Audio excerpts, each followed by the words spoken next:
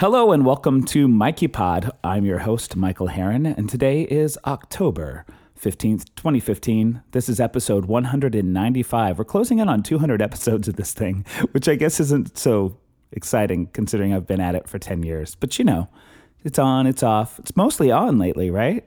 Pretty good. I'd love to hear from you. I mean, love. You can email me at mikeypod@gmail.com, or I'm on Facebook, Twitter. Send me a message. Tell me you're listening to this. Listen, I'm having one of those mornings where I'm like, what? Why do I do any of the things I do? Because it's show ain't for a paycheck, honey. Okay, I just need to get that out of my system. So if you're listening, tell me. Let me know. Let me hear from you. It'd be terrible if I lit myself on fire or something at some point. So today's guest, Sherry Kolb, wrote the book, Mind If I Ordered the Cheeseburger? Did I say that already? If I didn't, or even if I did, it's good to say it again. I really love this conversation we had. And this podcast in particular is making me think, what is this, a creative people podcast, or is this a vegan people podcast? The answer is yes. So, right after this track from Noah Hofield, oh man, yeah, it must be saying his last name right. You know those internet people that you're like, wait a minute, I've never spoken that word, I've only been reading it. Noah Hofield is a cellist and a singer. He writes songs. His album is called Play Human. And here's a track from it.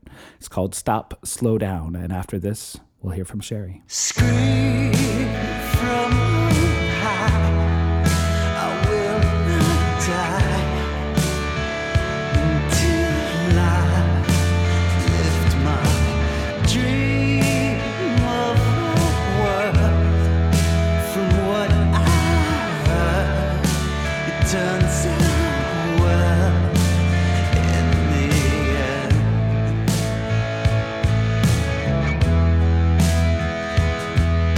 Stop.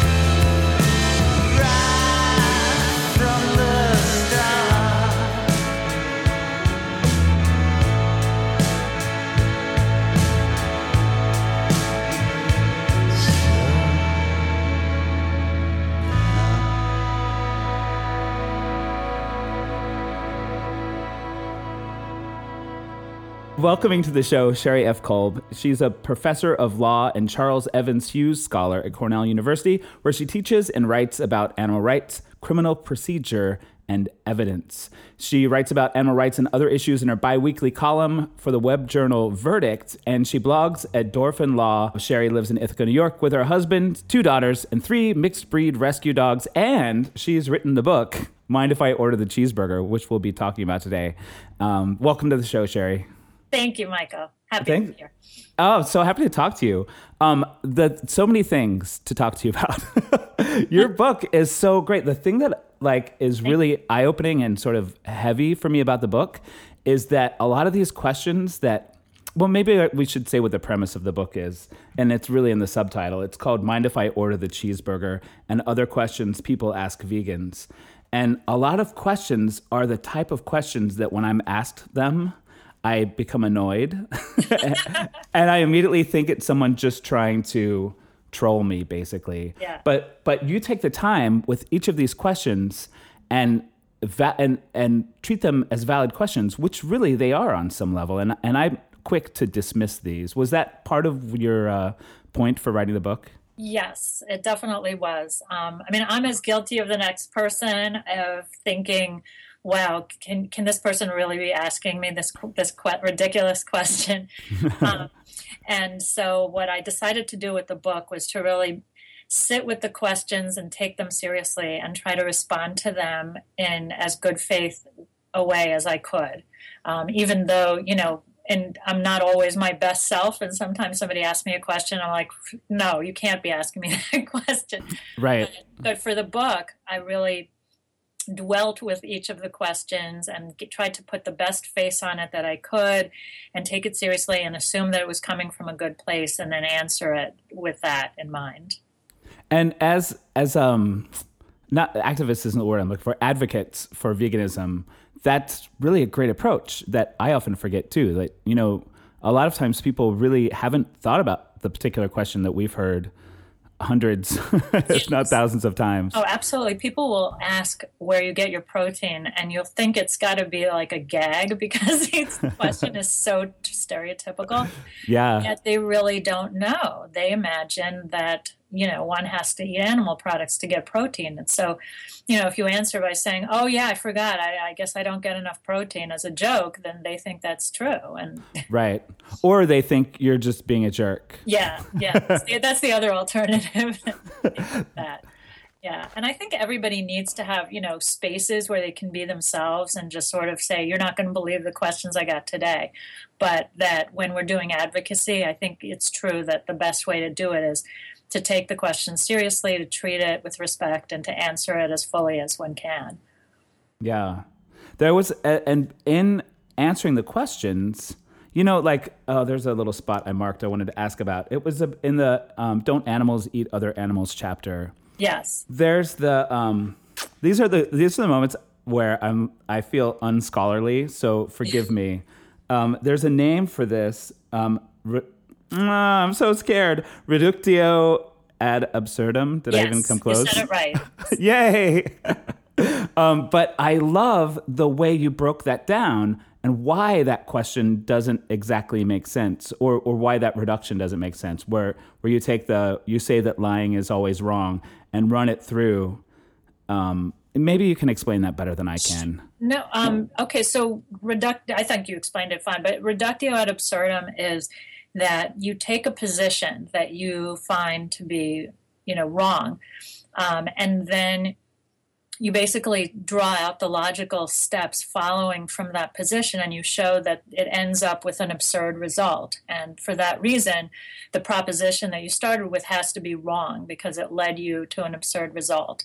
And I think people do that with veganism. They say, and people say this all the time, and I'm really surprised because I tend to be, to surround myself in my home and close friendships with people who, already have opened their eyes to a lot of this stuff. But people outside of that circle really haven't. And so, so people will say, well, animals, lions eat other animals. And so this woman at this dinner that I attended heard about that I was working on a book, and she said, oh, well, so you don't eat animals, but, you think it's unethical, so you must think lions are unethical.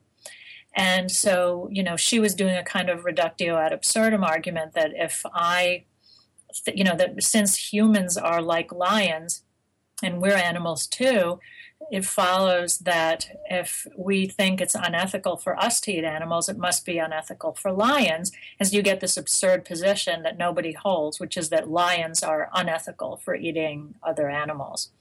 And so I tried to kind of address each step of that particular argument to show that it's a faulty one, starting with, we're not lions, but, there's more to it than that.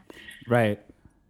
I think the thing that I walked away from that section with was, when people ask that about, well, do you think lions are immoral? Really, it's not about arguing that question. It's about restating the question, right? It's because the next part, it starts with, you believe that humans ought to extend our moral consideration beyond our own species to include other animals. And then sort of and it just sort of, I don't know, like the thing that's so great for me is it really gives me something new to think about. Yeah. And I think I get stuck in either that's a stupid question when someone asks about lions being immoral or don't lions eat zebras and that type of thing, when really, yeah, they do, but they don't have the same type of reasoning or ethics that we have as humans. Yes. Absolutely. And of course, people generally don't try to emulate lions in their everyday lives. So there's something kind of peculiar about suddenly turning to lions as a source of moral guidance. Yeah. And, but again, that sort of, if we say, the best way to put that, I think, is to say that, there are a lot of things that naturally happen, that people do and that other animals do, that we would not want to emulate. So, a lion will also potentially destroy all of the cubs of a female that he's just decided to be with. And that's certainly not something that we would propose that people should be doing. Or we wouldn't say, well, if you're getting married to somebody new, then it's fine for you to kill all of her children from her last spouse. Yeah. So, but, I think the temptation is to say you don't really believe that, and that what I try to do is to assume that, well, if the person says it, then, they mean it, and they think this is a good question. A lot of times this person hasn't interacted with a lot of vegans before, and so this is kind of a defensive reaction to the first meeting with somebody who says you don't have to eat the way you do. And so they're saying, well, but lions do it, and so you want to say, okay, well, that's an argument about what lions do. So let's look at how humans differ from lions in all sorts of ways and how that might bear on this question without having to indict the lion. Yeah, your approach, both logically, of course, is solid, but I love the way the book and the way you're talking now isn't, my default, and I think for a lot of vegans, is to be like the lion question or whatever question comes up, to be like, oh yeah, well, what about this? And like suddenly we're in this oh yeah thing, like throwing things back and forth. But you have such a very calm, unemotional, interesting question. Take a look at these other facts. It feels like such a nice way to not get. Well, thank you. I think it's important because the way I once heard it described is that you can't win a relationship. You can only win a fight. And so if you're talking with somebody about these issues and you try to beat them, then you might feel like you prevailed because you made better arguments. But if the person walks away feeling like, well, I hate that person and I'm not going to do anything, I'm going to go and eat a steak just to spite her, then, I've failed in my attempts at advocacy. Yes. Was there any chapter in the book that specifically stood out for you in terms of being something that you taught yourself something in writing it? Yeah, actually the abortion chapter, I think, because I hadn't really given that much thought to the question. I'd thought a lot about abortion rights, and I've written about the right to choice.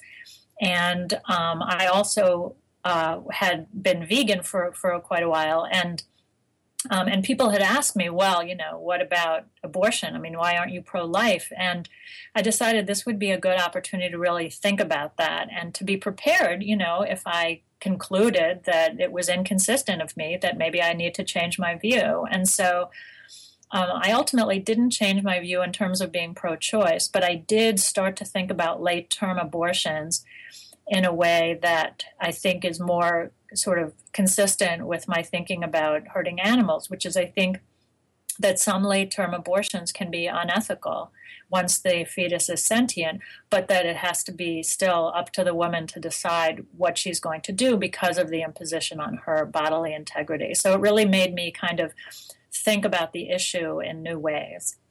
And I now have a book coming out with Michael Dorf that we co-wrote called Beating Hearts, Animal Rights and Abortion and Animal Rights. And that's going to be coming out I think in March. That is such an interesting topic. I was out at some Kaporis demonstrations, which we'll talk about in a second. But that was one of the questions a lot of the opposing people were throwing at us. Like, well, what about abortion? And there's also what about Syria and what about... And honestly, like after reading your article, which I'm like, but I don't want to bring it up yet. I have a different perspective about that particular protest. But I had a conversation with a man who did ask me, well, are you in favor of abortion? And it was really interesting to sort of stop and in some way maybe I had a Sherry moment, I guess, not knowing that it was a Sherry moment, where I said, do you really want, I asked why he was asking that, and then he sort of said, well, it's death, blah, blah, blah. And then I just decided to answer that, no, I'm not in favor of abortion, but I don't feel I have the right to tell someone whether or not they can have an abortion. So I'm pro-choice, but in my mind, I haven't worked out the conflict yet. It was it was interesting answering the question in an honest way like that. Yeah. Because his response, he immediately deflated and said, "Oh, no one's ever said that before." Wow. Usually it's, and then we didn't agree about what was happening with the chickens, but it was an interesting moment of, I don't know, I think. Well, it sounded like you connected with him. You had a moment of connection. Because when you take a person's question seriously and you really try to answer it honestly, that person can tell that you're actually listening to him. Because I think so many conversations are just people waiting in line to say what they plan to say and not really listening to what the other person is saying. And that if you can have a moment like that with him, then he might not agree with you that day, but he might give it some more thought because here's this thoughtful person who is willing to, to really interrogate his own views and be honest with him. Yeah. Yeah, it's really interesting. And there wasn't a lot of that happening that night. Yeah. I bet. As you might imagine. Yes. So let's talk about Kaporis. Sure. It's a ritual whereby, and I'm always concerned about describing this improperly. It's the Hasidic community that does this, right? It's the Orthodox Jewish ritual. Yeah, it's typically ultra-Orthodox who do the most Orthodox understand it to be, that you can do it through money. So you're basically trying to take your sins and put them on something else, and it's like a sacrifice, and then that thing, that the sins adhere to that thing rather than to you, and but the way that the ultra-Orthodox, or some, not all ultra-Orthodox, some of the ultra-Orthodox do it through money, but others, because it's a custom, do it with a chicken, and they essentially place their sins on the chicken and then kill the chicken as a sacrifice. And I mean, if you think about it, the idea of somebody dying for one's sins is very old. It's the whole sort of premise for Christianity that, Jesus was innocent but took on the sins of everybody and then was killed. So that's, sort of the idea is not unique to Judaism, but it's obviously this is an example of animal sacrifice as atonement. Right. So in your article, you make some really good points. And I read this like I was fired up, ready for like 2 nights of protesting. And it's horrendous. Like going out there, it is the worst thing I've ever seen. Yeah. Like, and, but like you point out some problems with like, I almost want to just let you, so you wrote a whole article about it. So it's probably not easy to summarize, but Right. are there a couple of like points you can make about why it's a problem for us? Well, here's why I think it's a problem. I think that it's very easy to see what a foreign group, whether it's a different religion or whether it's a particular sect of a religion that's really outside of our familiarity, outside of our comfort zone. It's easy to say, oh, well, that group is doing something really outrageous. And of course, I agree that taking chickens and holding them by their feet and then killing them is terrible. But I think that it's really not different from what happens at any chicken processing plant. Mm-hmm. And so I think our tendency, and the tendency not just of vegans, but of people who actually eat animals and eat chickens, is to say, well, at least I get mine from a slaughterhouse and they're killing it for food.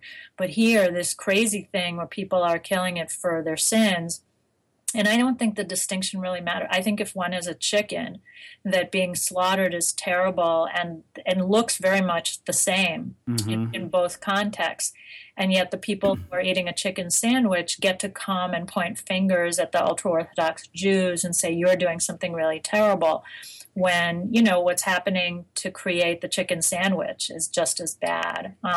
When I was clerking for the Supreme Court many years ago, there was a case that came before the court, Church of Lukumi, and this was about an ordinance in Hialeah, Florida, which prohibited animal sacrifice, and it was specifically targeted at the Santeria religion, because the Santeria religion involves animal sacrifice, and people were really turned off by the appearance of there would be animals who were slaughtered in the street.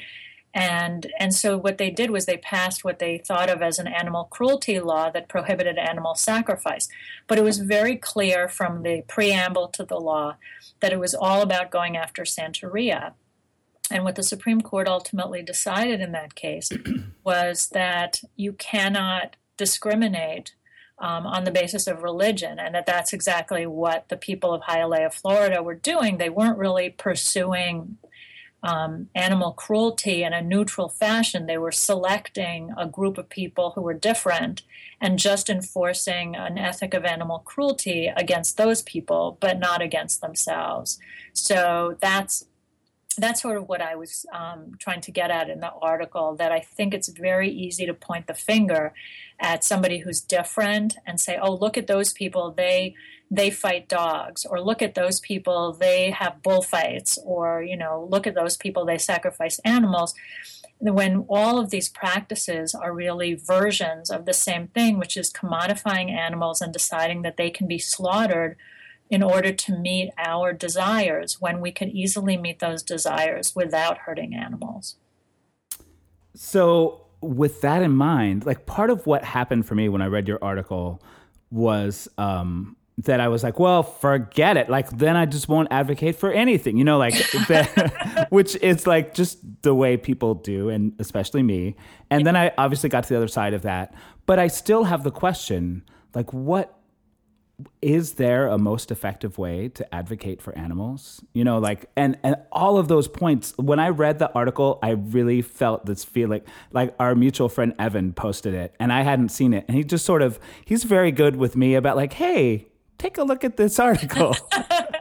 And I read it with a little bit of like, oh yeah, like, the thing. Yeah. And as I read it, I was like, okay. And there's a whole idea. I think you touched on this a little, the idea that this is a group of others that we're singling out. And it's easy in some ways, well, in most ways, it's easier for me to point to the ultra-Orthodox community and say, look what those people are doing.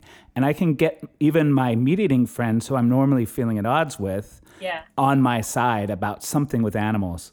Right. but it's not consistent, which is what I got from your article. And I sort of deflated about the whole idea of protesting, and then I decided to do it anyway because I had already committed to be there. But what, like, with all of that in mind, do you have like an idea of what would be an ideal form of advocacy for animals? That's the $1 million question. I don't know what the perfect form of advocacy. I think that lots of people do advocacy in different ways, and that they can all be effective. And I guess my point about the Kaparos was less about efficacy than my concern about discrimination, and that I think it's really important as advocates for the vulnerable that we not target the vulnerable in the process of that advocacy. Mm-hmm. So, when you see, really sexist ads or whatever for, an organization that will remain nameless, but, you can see sexist ads that are meant to encourage people to go vegan. But I don't think we want to encourage people to go vegan by targeting women or by making fun of women who are of different sizes or whatever. I think that's not that's not a method of integrity for me. But in terms of efficacy, I think communicating with people in a peaceful way and serving as an example can be very effective.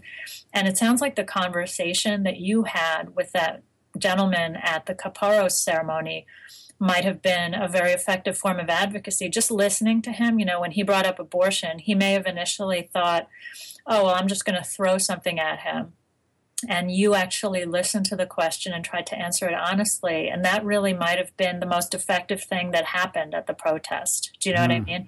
Yeah. And so I think that the risk of othering, and you described that well, that here are these others and everybody can get on board with pointing a finger at them. But at some point it starts to seem really cruel and unfair, and that, if the goal is to try to get people to stop doing Kaparos, in a way, if addressing them and talking to them about it could potentially be very effective. I think if somebody from inside that community were to write an article for them or talk to them or even leaflet and say, here I am, I'm a member of this community, and I feel that Kaparos isn't right, and we don't even need to do it through a chicken because we can do it with money. And so, wouldn't it be great to spare? And there's a whole strain of thought within Judaism, which in Hebrew is called Tsar Balei Hayim, which means the pain on the part of living creatures. And there's a lot about avoiding causing suffering to animals. So, if somebody were able to kind of come from within that and try to address people rather than seeming to, to say, well, you're disgusting and you're terrible and what you do is awful.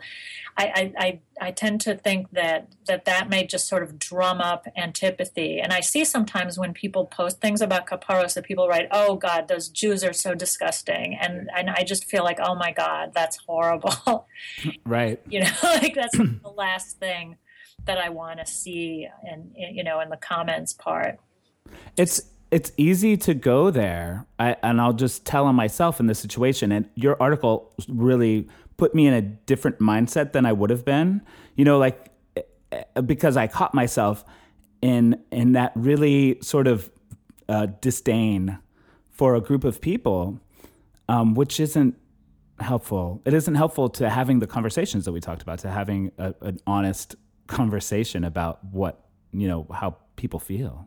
Yeah, exactly. I think it leads to sort of hostility. And so the protest becomes like a war between, we're the good people and you're the bad people. And of course there's the hypocrisy of somebody who eats animals, pointing a finger at them is not something you need to worry about because you're actually a vegan. So you don't do that. But at the same time, they could ask you, well, how come you're here rather than at a chicken processing plant? And they did ask that question. Oh, that's interesting. What did people say when they asked that? There were a lot of things like, well, it's not happening in the street. You're abusing the chickens, and and having read your article was so perfect for me because I feel like maybe that same guy asked me that, and I don't remember if he did or if I just imagined if someone asked me this, I will say, but I feel like my answer would be, that's a great question. Like that would be just as justified to me. Yeah, yeah. But then if we did go to the processing plant, couldn't we then say, well, why aren't you at, the dog fighting ring today? You could say that, but I think that there you have a real answer, which is that the number of animals being harmed to make chicken sandwiches and, chicken meals is so much greater than the number of dogs in dog fighting. And that typically people who oppose dog fighting are not fighting for animals generally. I think that's one of the tragedies is that, people get really upset about dog fighting. And my goal for them would be for them to awaken to the fact that, the dogs are victims here, but there are so many victims, Mm-hmm. And so I would rather go after something that kind of unites us all, like all of us, or most of us, grew up, eating these things. And so I can say to somebody, I used to do this too. And I thought, oh, I can't stop doing this because it's just, I need it or whatever. And then I learned that I don't need it, that I can do really well without it. And I feel better being at peace with these animals, not harming them. And then we're not talking about some sort of marginal practice that a small group of others engage in, but we're talking about helping animals generally.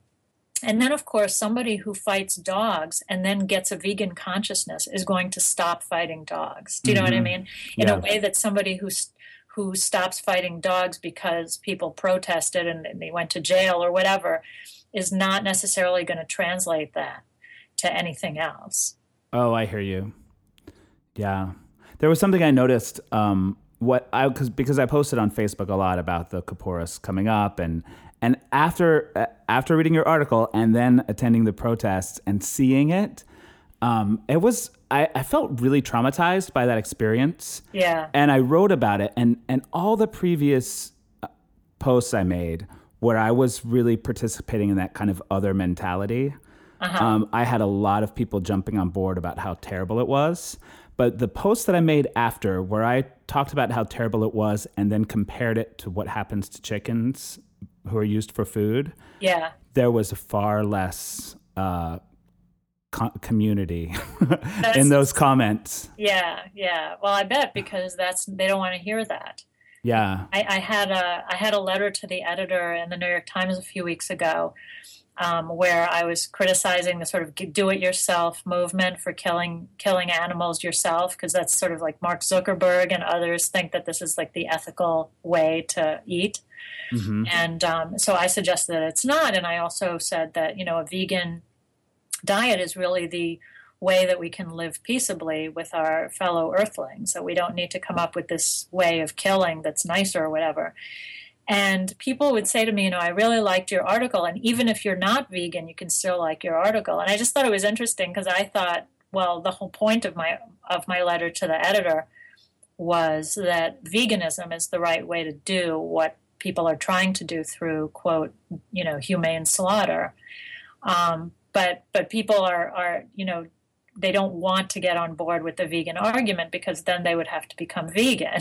Right. So they resisted. And it sounds like when you were talking about the protest and you connected it to eating animals, suddenly all of the people who wanted to distinguish this practice from what they do were at a loss because you weren't prepared to distinguish it anymore. Right. It's really interesting.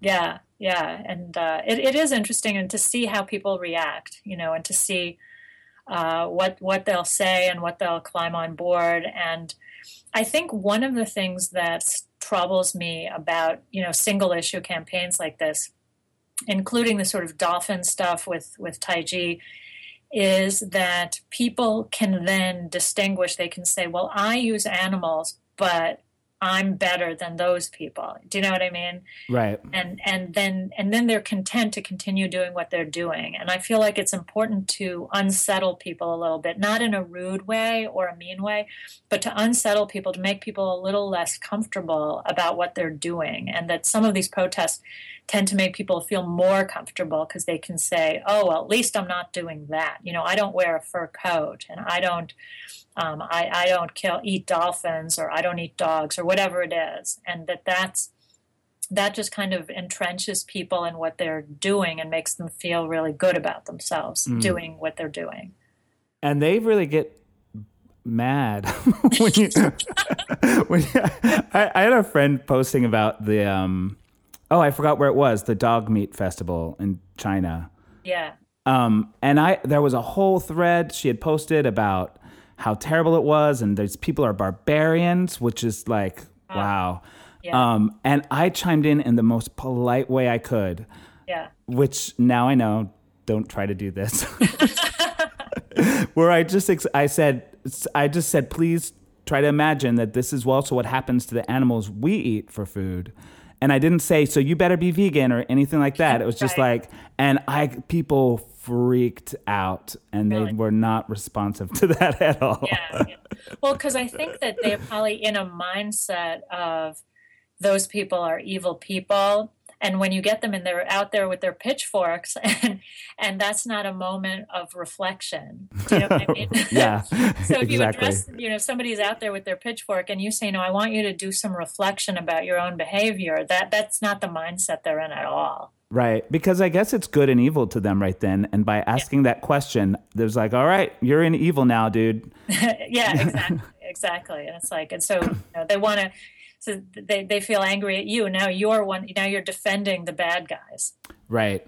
And I think it's so much, what you use the word deflate, and I think that's a good word to describe it, that if somebody is in a state of rage and righteous indignation, and you can kind of bring them around to seeing their target as just somebody, a fellow person or whatever, who's trying to do the right thing, then they can have a conversation that actually goes somewhere rather than just having a war.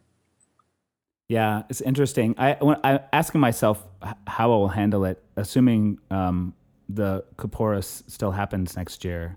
Yeah. Whether I'll go. I feel like I would still go to the protests, but if I do, I'll have a even different approach.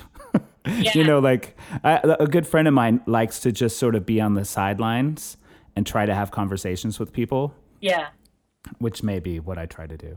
Yeah, no, I think that would be great because, you're a great conversationalist and you can talk with people and make it clear that you're not there to brand them, with a scarlet letter, that you're there. Because, we all know we've all been sort of subject to being branded in some way by somebody who just doesn't understand what's happening with us. And it's always so alienating. And I think our first reaction to that is to kind of, whether it's our parents or whatever, is to get defensive and to try to condemn them right back. And if we can get into that space where we're just open, and then we can have a conversation, then people start to change. People leave and say, I'm remembering that conversation I had with Michael, and, maybe I will try this, whatever Jewish cookbook for vegans or whatever. Maybe I'll try to make a meal out of that. Yeah. Huh. I love it. One step at a time. Yeah, exactly. Well, we should wrap this thing up. I'm so happy I got to talk to you. Oh, me too. This was great. The best place to find you is at, I just closed the website. It's mindiforderthecheeseburger.com. Is that right? Yeah, that has like reviews and also where you can buy the book and comments on the book and blurbs so people can learn all about the book. And then they can also read my work. I have routinely will have columns on Verdict. .justia.com and a lot of those are about animal issues, and also I blog sometimes on dorfonlaw.org about animal issues as well. Perfect. And I'll put links to all of these sites on mikeypod.com in case you don't have your pen and pencil with you to write it down, and you can get all that stuff there too. Fabulous. Thank Yay. you so much, Michael. Thank you. Thanks so much for taking the time. I'm really grateful to talk to you. All right. Take care. Take care. Bye-bye.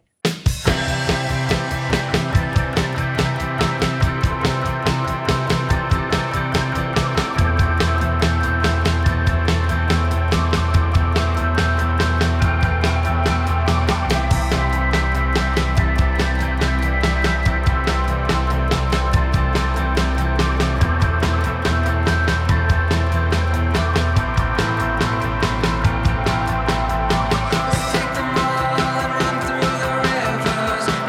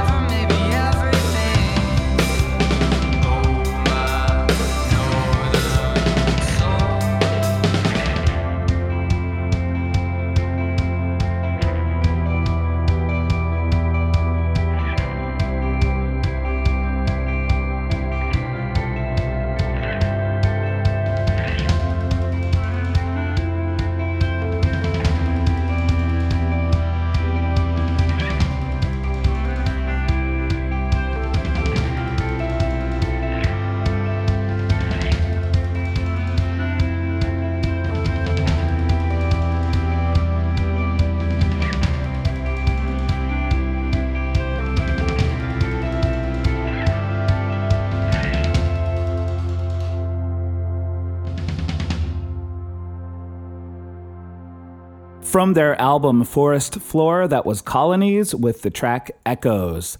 The drummer of that band is my pal Adrian, also vegan. Happy to have another vegan on the show. Speaking of amazing vegans, I need to give a thanks to my friend Evan Tash, who set up that interview for me with Sherry. So I appreciate that. Thank you, Evan. Evan's a great friend and a great person and just great.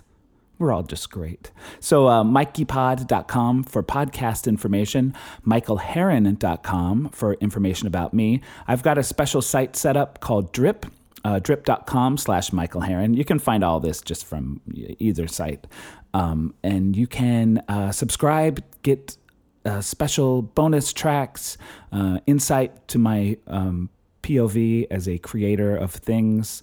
And you can also help support my work, which would be tremendously helpful. So thank you for everything. Thanks for listening. Check out Sherry's book. Next week's guest is Cynthia Hopkins. She's got a show out up right now at the Bushwick Star. It's called The Alcoholic Movie Musical. She's a musical performance artist. She's really fantastic, and I'm super excited to share that interview with you guys next week. I think that's everything. Just say hi. Would you just say hi to me? Say, oh, hey, I like your podcast. You can just say you listen to it. You don't even have to say you like it. You don't even have to say you listen to it. You can just say you know it exists. You can just say you know I exist. I'm having a moment right now. I'm glad I'm feeling funny about it. Anyway, thanks for listening. MikeyPod@gmail.com. Talk to you next week.